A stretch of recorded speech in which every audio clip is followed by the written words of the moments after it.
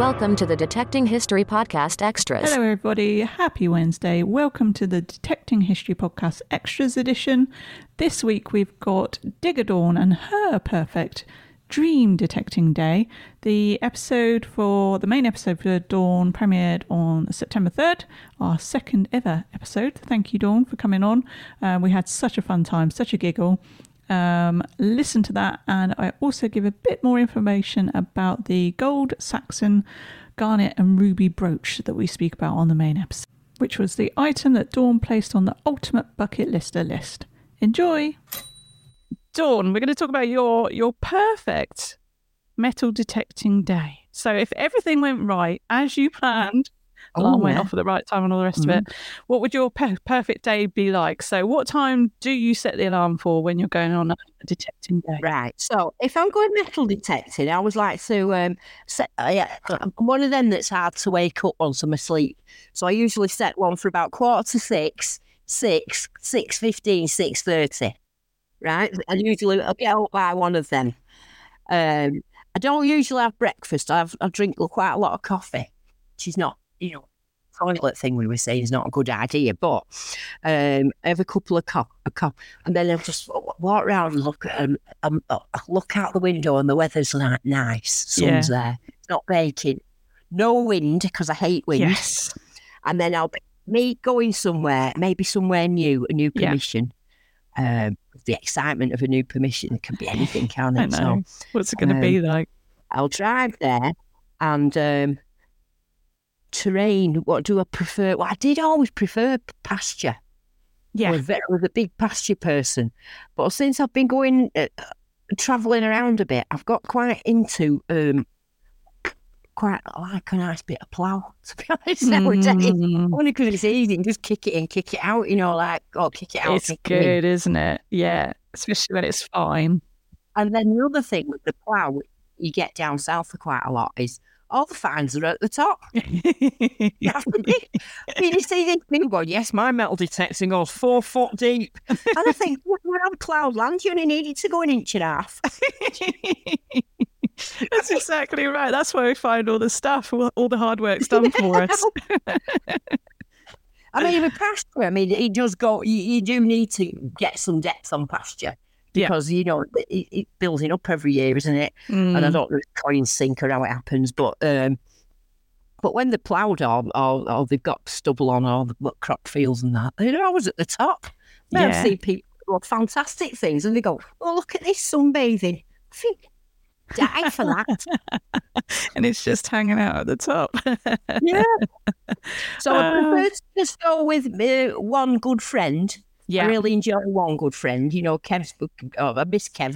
He was a great friend, which he still is, but he just don't want to come out detecting anymore. But got Chris and Bell, me and Chris just laugh all the time. Yeah. Just like, to be honest with you, I've never known anybody that just makes me laugh all the time. It's good, isn't it?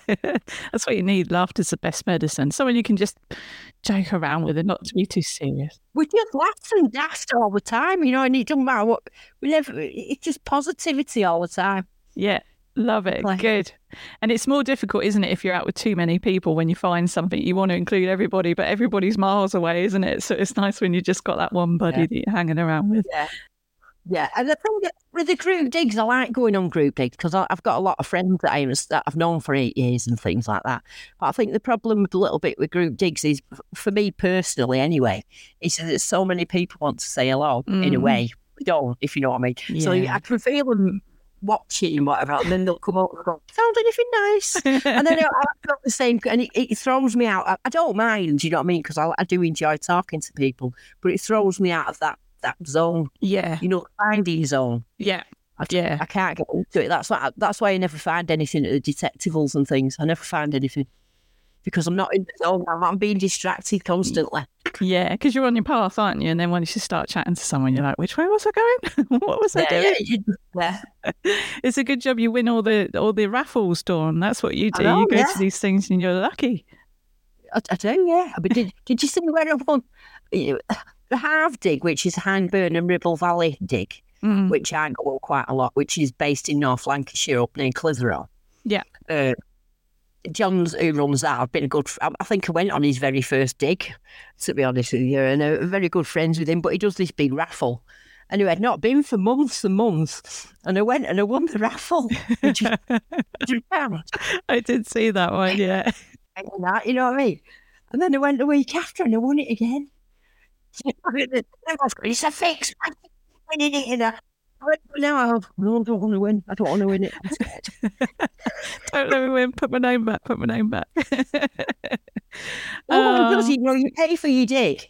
And he just gives everybody a raffle ticket. Yeah. So you don't buy it. It comes with your dig, so everybody gets a raffle ticket. Yeah. And then at 11:30, he usually he has them all in a bag and he gets a little kid or somebody to pick the number out. Yeah. And then he posts it. And then whoever's got that number's £100. Lovely stuff. That paid for your petrol or diesel, didn't it? That's good. Yeah. So what's your preferred duration of your dig? Do you go... I like a good 5 hours.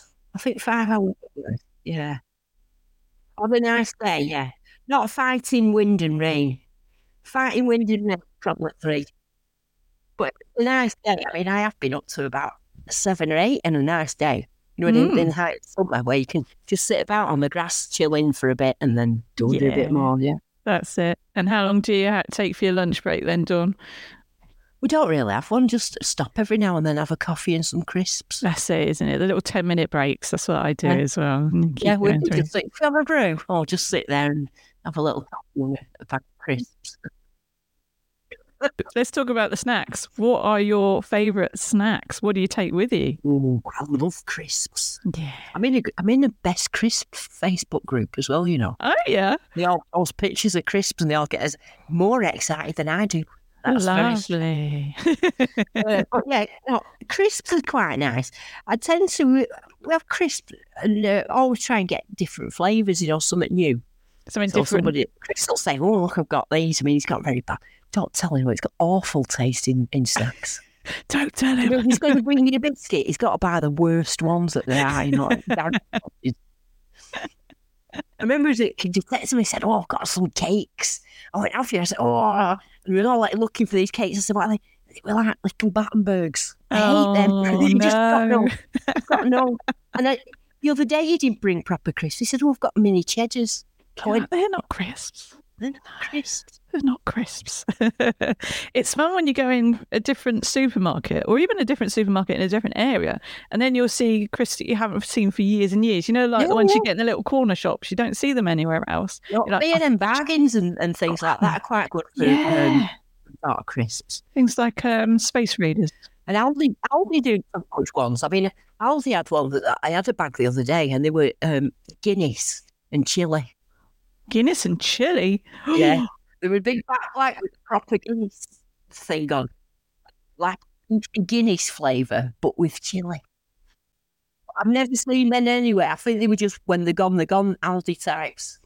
And what about drinks? Do you just go on water, or do you get yourself a fizzy pop or cup of tea, flask of tea? Not fizzy. I mean, it depends on the weather. I mean, I usually have a bottle of water.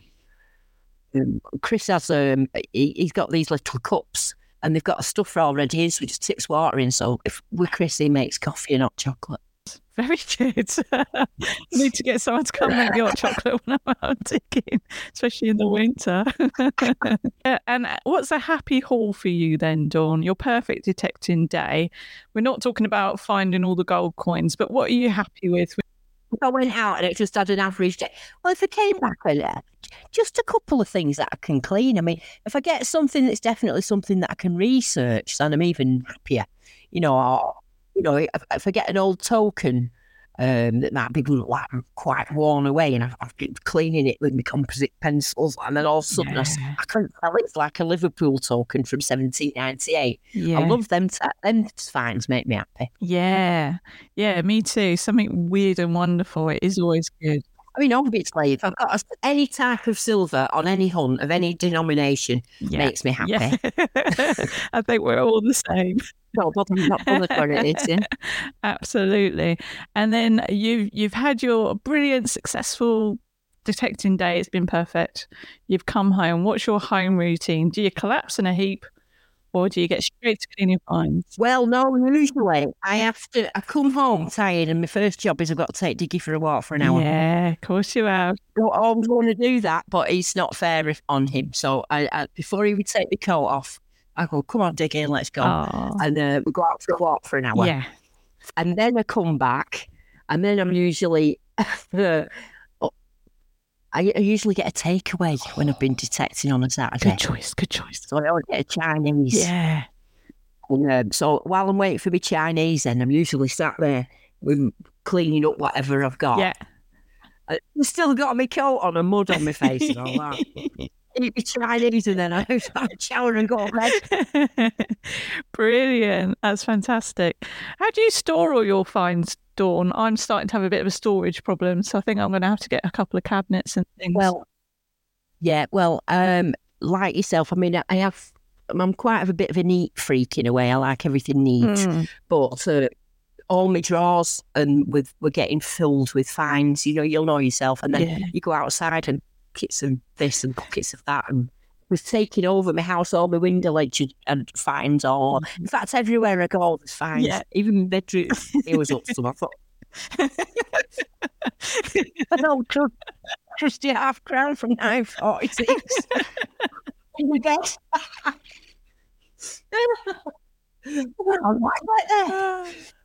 Oh, brilliant. Yeah, so cry laughing because I've done that myself. And it's when I've gone to take the washing out of the machine or something, someone's been clonking and I'm like, what is that? It's like a musket ball.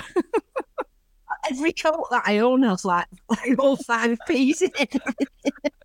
I think we've all gone through that. And when people say, remember someone saying, oh, yeah, I've just found this George III down the back of the radiator, now.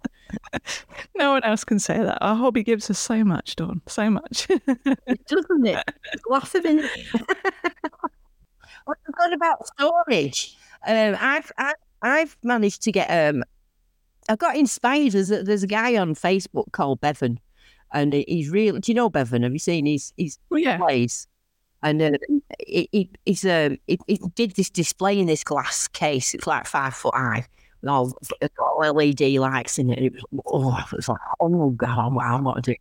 I messaged him about it, give me some tips on where he got it from. So I managed to get this Detloff cabinet from IKEA.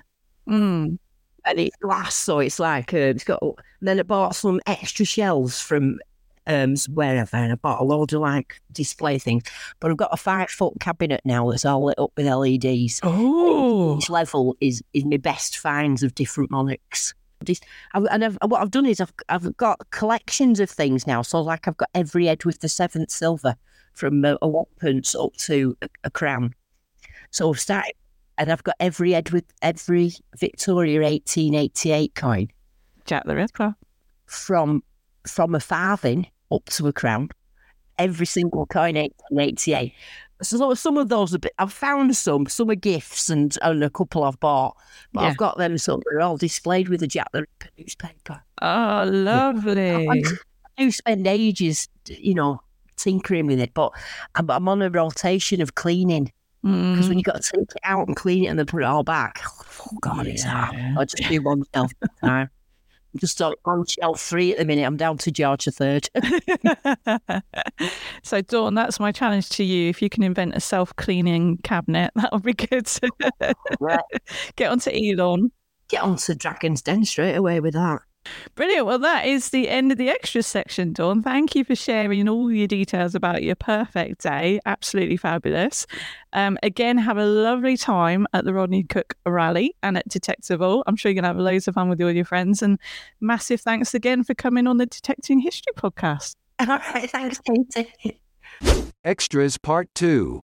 So, as usual for part 2 of the extras, I'll go into a bit more detail regarding the Bucketlister list item added this week. And this week, Digger Dawn wanted to add a gold and ruby or gold and red garnet Saxon cross. So who were the Anglo-Saxons? The Anglo-Saxons were a group of people who lived in much of what is now known as England. Their origins were a people who came to Britain from mainland Europe in the 5th century. The Anglo-Saxon period is usually described as between the years of 450, when Roman rule ended, and 1066. A gold and red garnet Anglo-Saxon cross, like Dawn describes, was found as part of the Staffordshire hoard, which was found in Lichfield, England in July of 2009. It was found by metal detectorist Tony Herbert. Apparently Tony found it using a £2 metal detector he found at a car boot sale. The hoard ended up being sold for £3.285 million, which was shared between the metal detectorist and the landowner, Fred Johnson. It was acquired jointly by Stoke-on-Trent and Birmingham City Councils. The 3,900 items are from what's called the Holy War of the Dark Ages, where pagan leaders fought rival Christian kingdoms. The items are thought to have belonged to Mercian king Penda, who ruled until 655 AD. You can visit the hoard items on display at the Staffordshire Museum in Stoke-on-Trent. There is also a whole catalogue of the items found on the Archaeology data site. I'll provide the links to both the museum and that site on the post for this episode. So that's it, everybody. Item number 2 has been firmly placed on our Bucketlister list by Digger Dawn herself. I look forward to hearing with you all what the third item will be next week. Take care. Bye.